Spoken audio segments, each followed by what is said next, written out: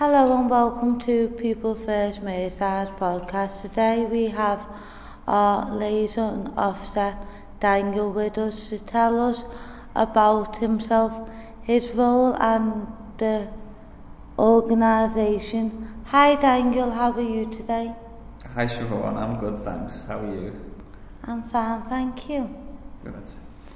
Can you tell us a bit about yourself? Yeah, sure. So my name's Daniel Morgan. I'm from Liverpool and I'm the Advocacy Liaison Officer for People First Merseyside, which I have been since April 2020, so right in the midst of that first lockdown. And yeah, that's kind of the briefest overview, but do you want to talk about my job role or? Yeah. Yeah? So why did you choose this role? So I've worked with people with mental health problems and then people with learning disabilities as well in different capacities a few years back, and then my last job was helping. It was like money advice, so helping people with their debts, and that was really good too. But it was sort of less hands-on and less working with people. And after doing that for a while, I kind of felt like going back to more working a bit more directly with people. So I was looking for opportunities, and this obviously appeared, and it seemed really interesting. To be honest, I didn't really know what it exactly would mean before I started, because it's quite a general term, you know, when you say advocacy liaison officer. Yeah. But obviously learning more about advocacy, and then after having started, got really into the role. And yeah, so it was sort of, to answer your question, it was to work a bit more closely with people again, and particularly with learning disabilities as like a group, because obviously it's a great group. Thank you for telling us that. So, what do you do in this role? So, advocacy is, as you know, is essentially sort of helping people to have their voices heard and their needs met. So obviously everyone's lives are very complicated and everyone's different, so what that means will really depend on the person. So it really can mean anything at all, but yeah, it's centred around having your voice heard and your needs met, if that makes sense. Have you ever worked with a self-advocacy group before? No, honestly I haven't, and I didn't really know much about advocacy. I knew about the word advocate, like to advocate, but not in an official sense or not as a job, if you know what I mean. I didn't know what that would mean as a job. So no, I haven't, but obviously now I've done it quite extensively. Do you think over time working with people who do self-advocacy, do you think it's a good thing to do? Yeah, I think it's a fantastic thing to do. I think anything that is empowering, and particularly to more vulnerable or people who are sort of disempowered by, I guess, society or, structure in general, anything that helps with that can only be a good thing. And, for the most part, the people that I work with seem to get a lot out of the organisation and the organisation in general, and also the work that I do. It's really fulfilling, and you do. Obviously, there are difficult times. You're working with some quite difficult problems sometimes, but when you get a win, things are really nice and feel really good. So, yeah. So to link on to that, can you tell us a bit about how you've changed people's lives? So yeah, obviously I've been here for over 2 years now, and supported quite a lot of people with lots of different issues. So without going into lots and lots of detail, some of the things have been quite a lot of benefit issues. Obviously people with learning disabilities often receive or are entitled to benefits, and sometimes they're already receiving them. They need to be reassessed, and need support to be reassessed or to have reviews. I've supported some people to, they weren't getting what they were entitled to from the beginning, so we do all that. Then there's things like safeguarding referrals, if somebody's at risk, or care needs assessments if people's needs change and they need more support than they're getting, finding new housing or complaints with staffing, and then other more specific things as well. But it can be anything. It can be health stuff, it can be legal stuff, it can be housing, staffing, anything that you don't currently have support with, either from support in place or from family, and you need to address. And Daniel helped out me in the past. So with having mental health issues and learning disabilities, I thought it was really hard communicating with people, and I didn't actually get listened to, which in our organisation, because we get empowered to get listened to, it started affecting me in a way that I was really getting triggered and on the edge of self-harming again. And Daniel helped me get me juice, because my juice was locked in the cupboard because of a tenant there is diabetic and stuff like that. Not going into too much detail, but now I've got it out. And helped me really fight for my rights and get a social worker again, and trying to move on to my next step of life.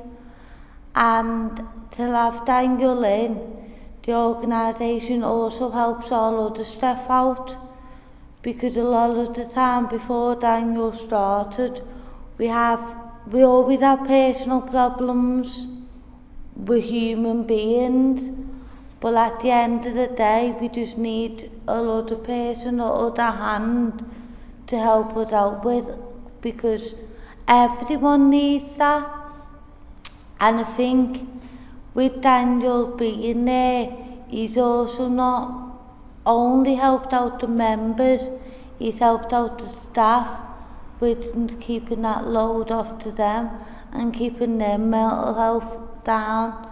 So it's nice to see people actually grow and not be worried about stuff, because we can lean on Daniel.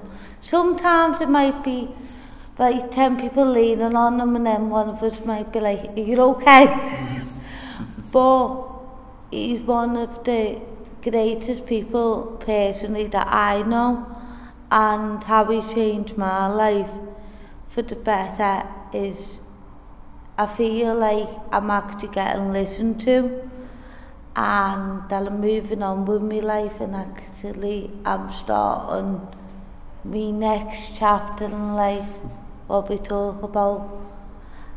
Now I'm still wound up merchant, so I've give permission to talk about that, to explain to people that might think, why do you employ someone like Daniel? You've got to think about people's health and well-being, and that's a big important key to our organisation. So Daniel is the key to our lives. Well, thanks for your kind words. So what do you like about working at People First Merseyside? I think primarily just all the members are kind of really inspiring and fun and just nice people to work with. So that's the first thing. I think when you enjoy kind of who you work with, that makes it a lot easier to do, even especially if your job's really difficult or if you're dealing with a difficult issue. And then obviously, as you probably gathered from what I was saying before, the nature of the work is quite varied. So it's never quite one issue, on repeat. There's always something different or something unexpected, or, as you said, everyone's lives are really complicated, so it's always a little bit different depending on who you're working with or what it is that you're doing. So I think that variety, if you're going to do something every week for most of the year, having a bit of variety and a bit of spontaneity, I think helps make it more interesting. What is spontaneity? Spontaneity is like when something comes up and it's maybe unexpected, but not in a bad way. Do you know what I mean? So it's like, it's interesting. My life. Like spare of the moment. Yeah, my life. So like not like a bad surprise, but like it's you maybe something comes up. So okay, you just change your plans and you adjust and you adapt, and it's kind of like a bit of a, not a game, but like a bit of it adds to the challenge in an interesting way. Does that make sense? Yeah, and I think that's very good that you said that, because our lives can change really quick. And I think people like me and like in our organisation, we find it hard to deal with change sometimes, because when stuff change and understanding stuff and everything like that, like electricity going up and stuff, I think it's more powerful that you help people out and you save people from deteriorating, which you keep people well. You like our little mascot, like our little thing to keep us well. That's very kind as well. I think you are right though. I think that like everything's changing all the time and really, really complicated, and sometimes you've got time to prepare for things and sometimes you don't, and maybe if you're more vulnerable then you might be worried about change more, or you might feel less able to deal with it on your own. So it's only natural that people maybe with a learning disability might need a little bit more support with things changing in the way that they are or the way that they do, especially when a lot of things, or services or the things that change, they don't really make it very available to you to understand it. They don't really give you the time to explain, or often you'll just get a letter or a phone call and who you're speaking to doesn't know you, or the letter doesn't really know much about you. It's just to say some information that you might not understand or might be confusing, and it's just a lot to deal with, isn't it? Everything's life's really complicated, so it's important for me to be a bit adaptable and to be flexible and to roll with the punches as they come. And help us with our health and well-being, which is the key to our organisation. So what do you do outside People First Merseyside? So obviously I work here 3 days a week, and I've got another job that I do the other 2 days, which is a guitar teacher. So I teach mostly children, but it doesn't have to be, it just happens to be mostly children, but ranging from maybe 6 or 7 up to teenagers, and then occasionally adults as well, which is nice too. Mostly guitar, and sometimes other instruments, maybe a bit of bass, a bit of ukulele, something like that. So how much do you pay to do that, if people wanted to join? No, do you pay, or is it free? It's not free. It's a private. It's at a school of its own, but it's private tuition. So I go to the one place, and then parents bring their kids there, and they one lesson after another. So it's kind of run like a school where lessons are scheduled, but it's privately run. Privately run. Mm-hmm. So what's that organisation? That's called Pulse. Pulse. Yeah. Thank you for telling us that. If people want to join into that. Is there anything else you would like to tell us? I'm not really sure. Well, I'm happy with that. It's been nice having a conversation with you, as it always is. And thank you for coming today, Daniel, and you have made me smile, and you light up everyone's day. Oh. So thank you for listening to today's episode of People First Merseyside Podcast. Thank you for listening. Bye!